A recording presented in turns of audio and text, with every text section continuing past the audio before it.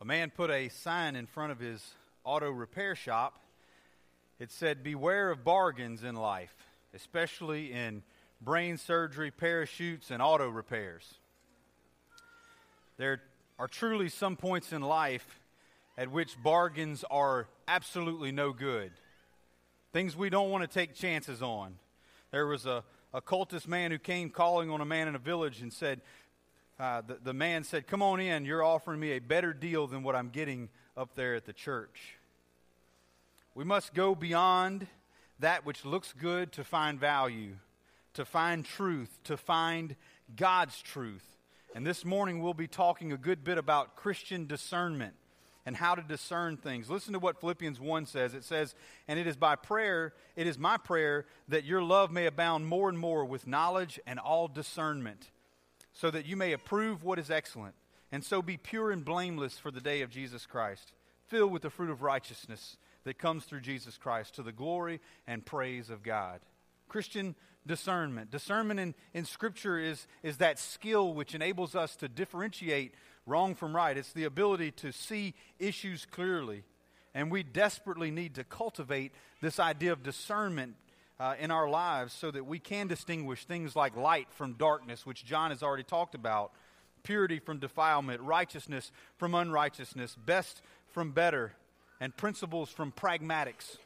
And so in our text this morning in 1 John chapter 3 and part of chapter 4, we'll be looking at discerning our own hearts and discerning false teaching. And this morning, they don't sound like they go together, discerning our hearts and discerning false teacher. And they don't necessarily sound like they go together, but it's the greatness of God that gives us strength to overcome in both of these. So let's look at 1 John chapter 3, starting in verse 19, where we left off last week, and we'll read through verse 24, and we'll pick up in chapter 4 in a little bit. 1 John chapter 3, verse 19 says this, "By this we shall know that we are of the truth, and reassure our hearts before God. For whenever our heart condemns us, God is greater than our heart, and He knows everything. Beloved, if our heart does not condemn us, we have confidence before God. And whatever we ask, we receive from Him, because we keep His commandments and do what pleases Him.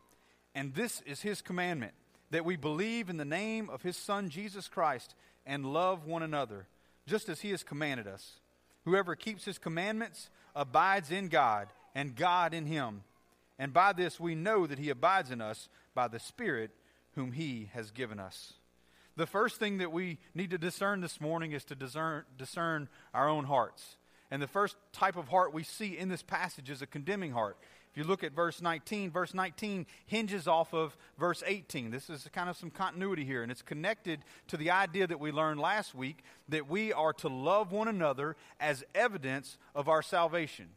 He said, if you love one another, this is evidence and proof that you are someone who is walking in faith. You are born of God. You are of God. You are in the truth.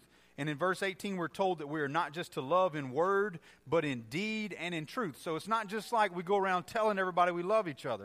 That's easy to do, right? But it's loving in deed and in truth. It's loving in action. Now in verse 19, he says, "This is how we know we are of the truth and reassure our hearts." Christians are people of the truth.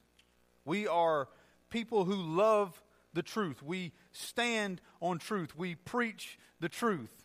If Christians should be anything, we should be people of truth. Amen? We should represent truth. The alternative is to say that we're of the truth, but actually show signs of falsehood or hypocrisy. And, one of the biggest reasons people give for not going to church is that of hypocrisy. The church is full of hypocrites. You've heard that, right? Well, there's a couple of things I would say to that. First, it's kind of an old preacher I heard speak of this years ago. He said, you got to be smaller than a hypocrite to hide behind one. The second is this: hypocrites are people who say they are one thing and actually turn out to be another. This is not what we espouse here at the Vine. We do not claim to be perfect. Amen? We are pursuing perfection. We are pursuing holiness. We want to be righteous, but we're not infallible. We still make mistakes. That doesn't make us a hypocrite. That makes us human. Amen? And we are people who've been redeemed by God, and we should be very careful to represent truth and to live a life of purity and holiness in front of others so that they don't have an excuse. But at the end of the day, here at the Vine, we don't claim that we got it all together. Amen? As a matter of fact, my dad told me, he said, son, if you ever find the perfect church, don't go there. You'll mess it up. Even your pastors are not perfect here. We don't claim to be perfect, but we are pursuing together holiness and righteousness and truth. John is encouraging Christians here, telling them they are of the truth. And this is not meant to make us doubt our salvation. You know, I've been thinking a lot about last week's message and about sinfulness. And I fear that some might take away from that message, man, I really need to be doubting my salvation. That's not John's purpose in this writing. Actually, John's doing the opposite. He's reassuring Christians. This whole book is really about assurance of salvation.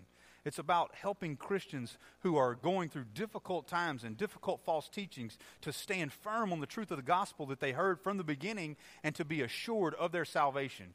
Even though they change, God doesn't. God remains the same. And that's the encouragement that we see of John. We just sang about blessed assurance. Amen? We need that assurance of our salvation. And here we see that if we love others, we are of the truth. But we also see from this verse that we reassure our hearts before Him. This is kind of where I want to dig down a little bit. It's within the general context of John's teaching on assurance that we read this paragraph about a condemning heart. A condemning heart. You see, however grounded you are in your faith, your heart will sometimes need reassurance. Your heart will need to be reassured. Look at verse 20. For whenever our heart condemns us. The implication here is that our hearts, and the word heart is sometimes rendered as conscience. Our hearts or our conscience sometimes fall under the influence of the accuser of the brethren. Sometimes it falls under the same influence of Satan that we accuse ourselves. And that's why this morning we must discern our hearts. This takes effort and perhaps even meditating on God's Word and lining our lives up with what God teaches us. And I say God's Word because that is what we test things by, amen? We don't test things by our heart. We don't test things by our feelings. You've probably heard people say that you should follow your heart. You ever heard that?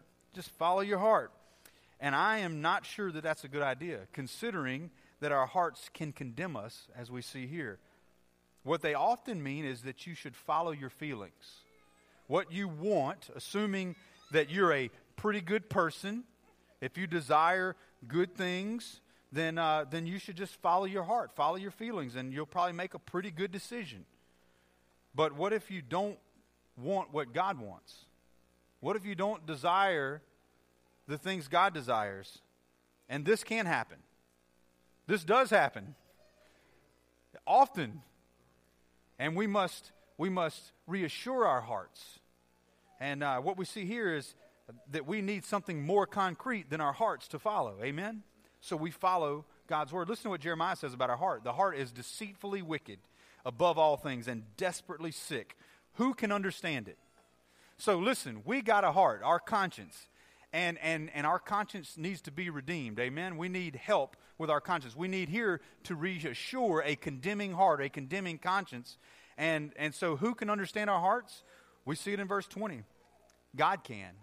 God can understand our hearts. He is greater, it says, than our hearts. And He knows everything. So we don't follow our hearts. We follow God. And we follow His Word. And our hearts should be, follow me here for a minute, our hearts should be continually renewed in God's presence, before God, so that our hearts are in line with God's Word. And it's then and only then that you can follow your heart. When your heart lines up with who God is and what God has done and His will, then by all means, follow your heart. In verse 19, we are told, reassure our hearts before Him. That can also be translated in God's presence, in His presence. Reassure your heart in His presence. And it's very emphatic in this verse. The idea is that we are to set our hearts at rest in God's presence. How do we do that? How can we do that? We must do it. How can we do it?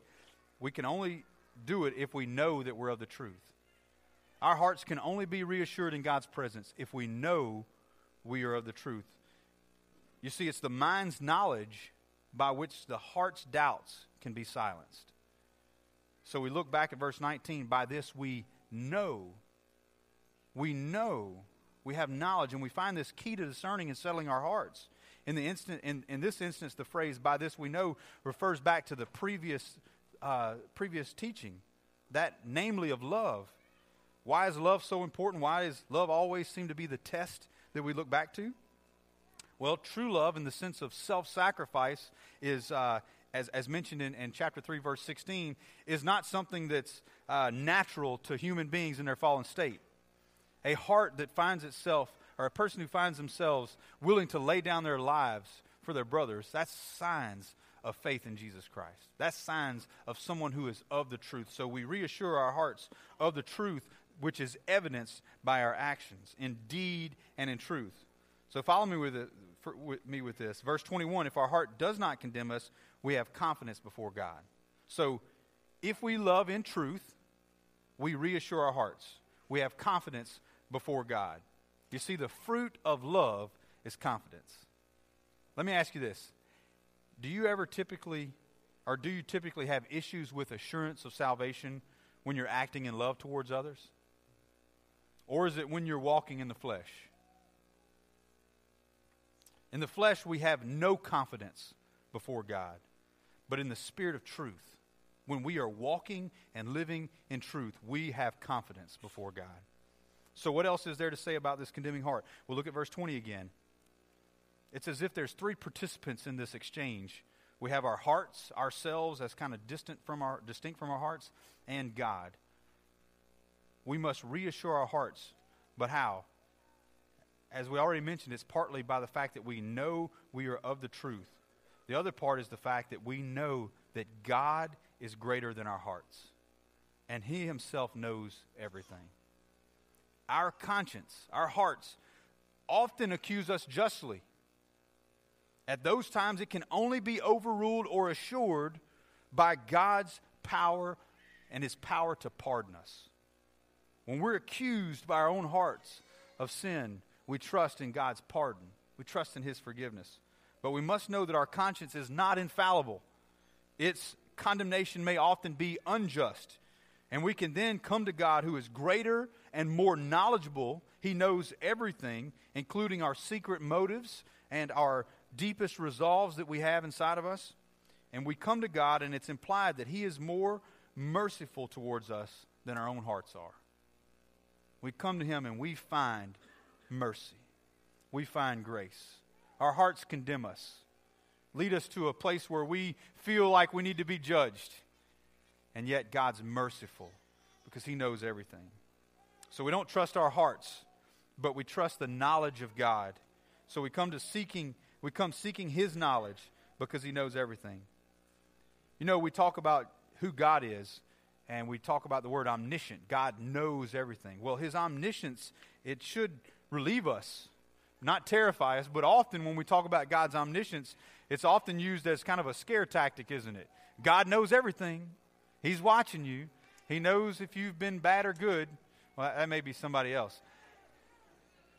It's this all-knowing God, and it kind of makes us, we think we better watch out. But the reality is, when God knows us, He knows everything. It should be a relief to us. God seeing and know everything should be a great comfort to us because He knows our heart. That's why David can pray something along the lines of, Lord, You know my heart.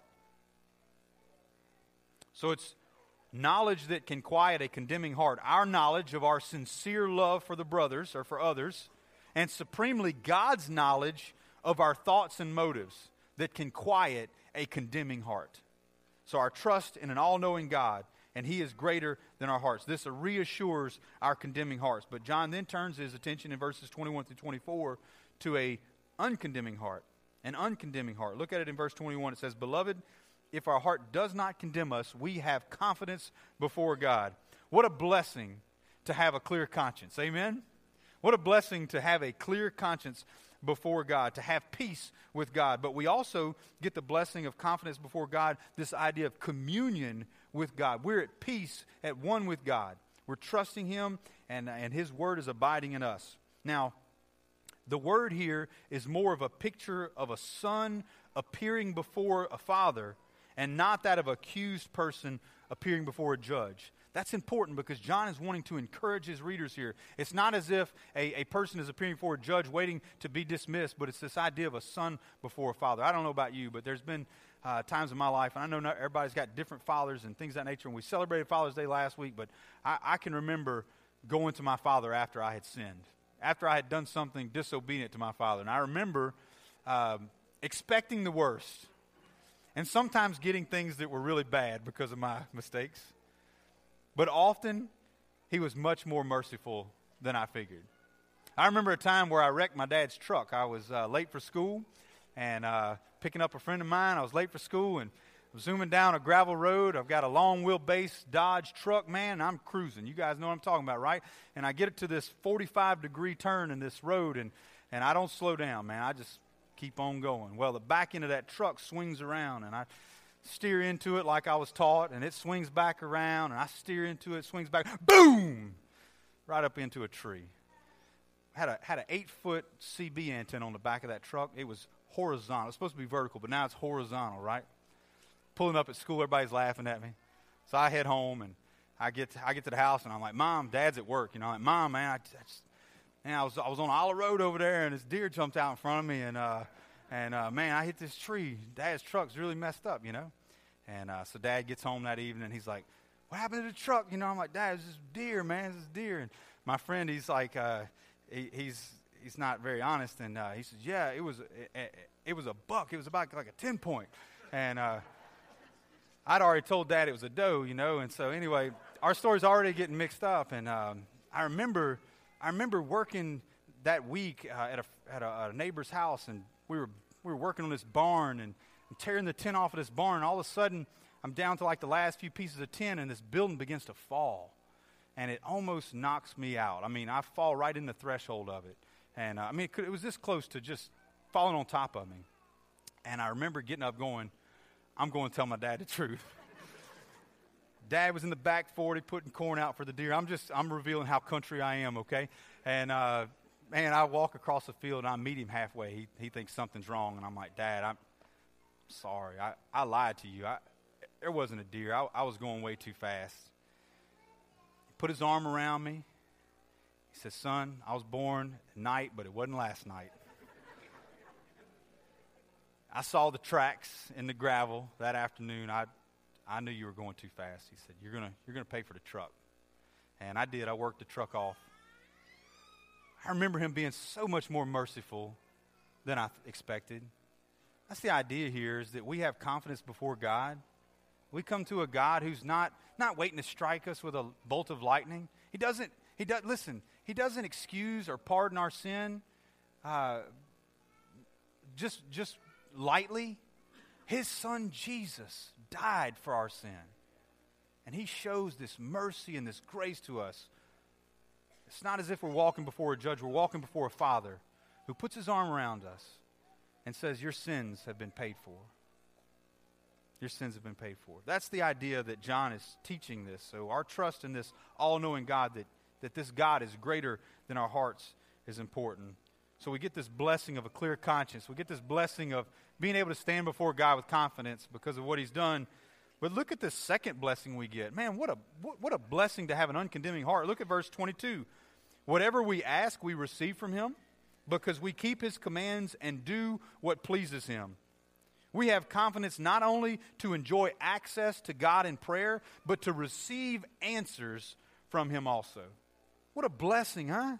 To have an uncondemning heart here. This is the same combination of confidence that's granted in chapter 5, verses 14 and 15. Just look over to the next page. Likely it's right there. Verses 14 and 15 in chapter 5. It says, and this is the confidence that we have toward him, that if we ask anything according to his will, he hears us. And if we know that he hears us in whatever we ask, we know that we have the request that we have asked of him. John here doesn't mean to imply that God hears and answers our prayers merely based on this subjective idea that we have a clear conscience and an uncondemning heart. That's not what he's teaching here. Verse 22, we see that there's an objective moral reason, namely because we obey his commands, and more generally, we do what pleases him. So one commentator said it this way: obedience is the indispensable condition, not the meritorious cause of answered prayer. And Jesus is our example of this, isn't he? Jesus was perfectly obedient to the Father, and when he prayed, the Father heard his prayers. This is also an echo of the Lord's promise in Matthew chapter 7, where he said, "Ask and it'll be given to you. For everyone who asks receives." Obedience, listen, obedience to God is an important part of our prayer life. Obedience to God is a significant part of our prayer life. When we read a verse like this, it would be easy to think that this is more meritorious in nature, meaning that we are earning God's blessing of answered prayer by our obedience. But I want us to remember something, that when we read the Bible, we must read it in its entirety, in its complete context. This is the idea of the unity of Scripture. Remember, we learned last summer in theology class, if you were a part of that, with Pastor Andy, that we asked the question, what does the whole Bible say about a topic? So John is not giving a complete theology of prayer here on how God hears and why God hears us, but we find a piece of it here, and the piece we find is obedience. When we walk in obedience, God hears and answers our prayers. That's significant. That's important. We find another piece of it in chapter 5, verse 14. If we ask according to his will. It's another piece of the theology of prayer. To obey his commands in verse 22 is the condition of being heard, simply because such obedience is evidence that our will is lined up with God's will. And we are asking things according to his will. We're also called to pray in Christ's name in John chapter 16 and for God's glory in a place like James chapter 4. Now, we won't take time to look at all the passages that speak of what God is saying about prayer, how he hears and answers our prayers, but you can look at a place like Psalm 37, Psalm 66, Proverbs 15, Isaiah 59, Mark, Matthew, and just about every book of the Bible speaks about prayer. And we need to take those into context and remember them all. In this passage, what John is teaching us is something very specific, that if we obey God's commands, God hears and answers our prayers. It's an important part of our prayer life, this idea of obedience. 1 John 3:23, look at verse 23. And this is his commandment. Because we ask, what commands? What commands? What commands am I to follow so that God hears and answers my prayers? Well, verse 23 tells us, this is his commandment, that we believe in the name of the Son, Jesus Christ, and love one another, just as he has commanded us. Now, fundamentally, this is just one command. The word command here is singular, and this command is to embrace faith in Jesus Christ and to love one another. They go together, don't they? We've already talked about this. When you embrace faith in Jesus Christ, you love one another. The greatest commandment, love the Lord your God with all your heart, mind, soul, and strength. And the second is just like it. Love your neighbor as yourself. They go together. So the faith that is commanded here is acknowledgement of Jesus Christ as the Son of God. That is to believe in the name, in the revealed person of his Son, Jesus Christ. We will see more about the importance of that confession in chapter 4 in just a few minutes. But John finishes this section with the idea of abiding again in verse 24. Verse 24, whoever keeps his commandments abides in God and God in him. And by this we know that he abides in us by the Spirit whom God has given us. There's a difference in this reference than the previous references of abiding in the book of John. This is the first time John mentions a mutual abiding. We are in him and he is in us. This is important. This may be tied back to John chapter 15 where I am the vine, you are the branches, where Jesus said in chapter 15 verse 4, abide in me and I abide in you. It's this idea of mutual abiding, and the condition of this continuous mutual indwelling is the same condition for which God hears and answers our prayers, and that's obedience. Obedience to the commandments. And in this closing section, we see that John unites the various strands for which he has been teaching and unfolding from the beginning of his book. That is that no one dare claim that he lives in Christ and Christ in him unless he is obedient, unless he is walking in the Spirit, unless he is obedient to three fundamental commands that John has been expounding on. Belief in Jesus as the Christ, love for one another, and moral righteousness. If you don't have those, there's no evidence that salvation is yours. So we must discern our hearts. When they're condemning, when they're uncondemning, we discern them. And even if they are condemning or uncondemning, we must discern them. The second thing we must discern is we must discern the spirits. Look at chapter 4. We'll read verses 1 through 6. 1 John chapter 4, 1 through 6. It says, "Beloved, do not believe every spirit, but test the spirits to see whether they are from God. For many false prophets have gone out into the world. By this you know the Spirit of God. Every spirit that confesses Jesus Christ has come in the flesh is from God, and every spirit that does not confess Jesus is not from God. This is the spirit of the Antichrist, which you heard was coming and now is in the world already. Little children, you are from God and have overcome them, for he who is in you is greater than he who is in the world. They are from the world, therefore they speak from the world, and the world listens to them. We are from God. Whoever knows God listens to us. Whoever is not from God does not listen to us. By this we know the spirit of truth and the spirit of error." Now, I wanted to include chapter 4, verses 1 through 6 here because it has a lot to do with this idea of discernment. This could easily stand alone as its own message, so I will try to condense it a little bit for us this morning. We move from a moral test of righteous living and righteousness and loving one another to a more doctrinal test where we discern the spirits. This has less to do with obedience in moral righteousness and more to do with obedience in your belief in who Jesus is, who Jesus was and who he is. This is not the first time that John has talked about this. He's kind of swinging back through it, talking about the Antichrist again. And because this is not the first time, it's very obvious that John is dealing with some specific teachings in the time that he wrote this book. Specific teachings that called Jesus something he wasn't. False doctrines about who Jesus was. If you look back in verse 24 of chapter 3, we read that we have been given the Spirit. You see it's a capital S there. This is the Holy Spirit. And here we see that there are other spirits, lowercase s, that are active in the world. And it's important to observe that the command to believe in the name of God's Son back in chapter 3, verse 23, is followed by this prohibition, do not believe every spirit. Do not follow every spirit. And this is similar to the way that we have a command to love the brothers and sisters in Christ and not love the world. So you have a positive and a negative effect here. And there are two particular spirits to discern between here. Actually, there's one spirit, capital S, and many spirits, lowercase s, that are combined into what John calls the spirit of error in verse 6 and the Antichrist in verse 4. The spirit of the Antichrist. So how do we know these apart? Look at verse 2. By this you know the Spirit of God. Every spirit that confesses that Jesus Christ has come in the flesh is from God. How do you know if a spirit's from God? They confess that Jesus Christ came in the flesh. Is that all they need to do? Is this a complete theology of that? No, we need the unity of all of Scripture. Remember that. But very particularly, they must believe that Jesus came in the flesh. Now, how do we know if a spirit's not of God? Every spirit, verse 3, that does not confess Jesus is not from God. This is the spirit of the Antichrist, which you heard was coming and now is already in the world.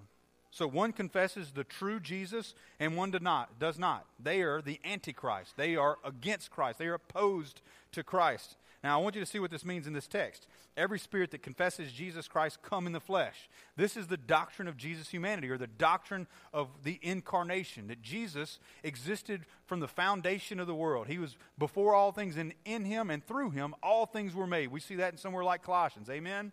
We know that Jesus didn't just pop up on the scene. But there are people who were teaching in this time that Jesus just kind of took on the nature of the Christ or the Messiah at his baptism, and that nature of the Messiah left him right before his death on the cross. That's false doctrine, amen? That's heresy. That's in opposition to everything that we've learned from the Scriptures. And so there are folks who would say this, and this is, there are a lot of folks who say, I love Jesus. I believe in Jesus. Jesus is my homeboy. And they say, but I'm really not into all that doctrinal stuff. Well, folks, all that doctrinal stuff really matters. Who Jesus is really significant. As a matter of fact, if you don't get the doctrinal stuff right, you don't get the right Jesus. And if you don't get the right Jesus, you miss everything. Who Jesus is significant to who we are. So there were these false doctrines that were being taught about Jesus going on at the time. Some were teaching that the Spirit of Christ rested on Jesus' baptism, like I said. There was this idea of Gentile pseudo-Christianity. You've probably heard of this term before, Gnosticism. It was very prevalent in that day and time. It was a crazy time to live in Christianity. Man, it's a good thing we don't have to deal with the different groups of people who teach different doctrines about Jesus today. Amen? Oh, but we do. Oh, but we do. I mean, the easiest ones to call out are Mormons and Jehovah's Witnesses, who absolutely deny who Jesus is in the Scriptures, who talk about Jesus, but they both make claims contrary to Jesus as the Messiah and coming as the divine God-man who made atonement for sin. Look, there's a lot of false doctrines we could espouse out. Those are easy to name, but there's the prosperity gospel that, man, just, hey, if you do this, this, and this, God will bless you, this, and this. There's so many false teachings and false doctrines out there. We must discern the spirits. This isn't just for John's readers who are dealing with Gnosticism. Gnosticism is all around us. False doctrine this morning is all around us. It will be knocking on your door probably this year. And you must be able to discern the spirits. And John is encouraging you here. Hey, if somebody comes and tells you that Jesus didn't come in the flesh, don't listen to them. They are not of the Spirit of God. So they have their own Jesus. They teach and preach the wrong Jesus. We must discern these false doctrines. And we referred to these teachings as heresies. In verses 1 through 3, John is speaking of those who would preach and teach these false doctrines. And how do you discern if someone is from God? They speak truth about who Jesus is, or they speak perverted messages about Jesus. And those who speak these messages that are perverted are people who are speaking heresies. They're called antichrists in verse 3. And John has addressed them before, so we're not going to go into detail there. But we see that John not only addresses those who are speaking these heresies, but he addresses those who are hearing the heresies as well, who are hearing false teaching. We sat in verse 4 through 6. Look at verse 4. Little children, you, he's talking to the Christians here, are from God and have overcome them, for he who is in you is greater than he who is in the world. You are from God. These are the folks who have acknowledged that Jesus has come in the flesh. And they have overcome these false teachers. They've overcome the false teachers. Basically, you haven't fallen for these false teachings. You haven't been deceived by the Antichrist. And the idea here is that you have not only tested and discerned them to be of error, but you have absolutely conquered them. You have repudiated their teaching decisively. You have called Jesus who he is and called their teaching error. In a day and age where it's not good to tell people they're wrong, this is an area we must, as Christians, tell people they are wrong. If they get Jesus wrong, they lose everything. So we confess who Jesus is.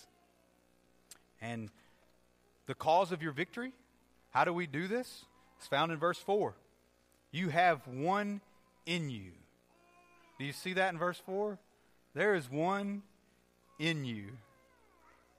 This is the Spirit of truth that we see mentioned in verse 6. This is the anointing mentioned back in chapter 2. You have one in you who is greater. The Holy Spirit is greater. Although the evil spirits are great, the Holy Spirit is greater. We have this one in us, and the greatness of God in you and the illumination of the Holy Spirit helps us to overcome false teaching. In verses 5 and 6, we see the contrast between false teachers and true apostles, and also the contrast between two different audiences. Those who would listen to them, namely the world, it says there, and whoever knows God or whoever is of the truth. So how do you know if a teacher is of the world? Here's a way to discern if a teacher is of the world. Everybody loves them. The world listens to them. The world welcomes them to speak. The world invites them in to speak at different places. And how do you know if someone is, how do you validate a true teacher, a true apostle? John says that you can tell that our message is from God because God's people listen to it and they receive it. That's how you tell if a preacher is from God or not. God's people. God's people validate it. They listen to it and they receive it. This is important because a lot of people think the pastors are in charge. Listen, we're not in charge. God's in charge. We're called to speak forth the truths of the gospel, and we try to do so as best we can. I wonder what would happen at the Vine if Pastor Andy or myself got up here and began to teach heresy. Began to teach something contrary to what you've heard from the beginning, as John would say it. You know what I think? I think you wouldn't have it. I think there's enough maturity at the Vine Church that you would absolutely call out heresy. You would call it what it is because you know the truth, because you are people of the truth. You would not receive it. You would discern that it's not true, and you reject the false teaching. Let's do that with every spirit. Let's do that at our door when somebody comes knocking. Let's do it at work when somebody's trying to teach us something contrary to the Word. Let's do it in our homes when someone comes in and tries to teach us something different. Let's discern every spirit. Let's test every spirit. I want to close with this. We serve a great God. He is greater than your heart, and He is greater than he who is in the world. In Christ, you have a perfect Heavenly Father who longs for you to have a healthy heart and a clear conscience, and you can. This morning, you can have a clear conscience. If you have never trusted in Jesus, follow this command. Believe in Jesus as the Christ. Trust Him. He came and lived a perfect sinless life. He died for you. He laid down His life so that you might have forgiveness of sin. The Scripture calls us to repentance and faith in Jesus Christ. Put your faith in Jesus Christ this morning and receive a clear conscience. Receive a new life. Receive eternal life. Praise God. If you know Jesus, then recall who you are in Him through Christ by His Holy Spirit. Love others as you have been loved by Him, and receive a clear conscience this morning. Have an uncondemning heart. Obey His commands and please Him out of gospel gratitude for who He is and what He has done in your life. And know that this battle is not just for your heart, but your heart, your mind, and your soul. Test the spirits. Confess Christ as Lord. Trust the Holy Spirit who is in you, and stay latched on to God's Word. And Jesus is your strength. Jesus is your safety. Jesus is your salvation. Jesus is life. Trust in Him. Let's pray. Father, we thank You for Your Word this morning, God. Thank You for the teachings of Scripture that we can trust. Lord, help us not to trust in how we feel this morning, not to trust in anything that's happened in our life except for what has been confirmed by Your Word. I pray that we would be able to discern our hearts, God, and we would be able to have a clear conscience before You, knowing that You paid the price for our sins. And God, I pray that we would be careful to test the spirits and all the different types of teachings out there that try to deter us from the true gospel. Help us to know that we are of the truth and to always be people who proclaim the truth here at the Vine. God, we love You, and we can only say that because You first loved us. And we make our prayer in the matchless name of Jesus Christ, who came in the flesh. Amen.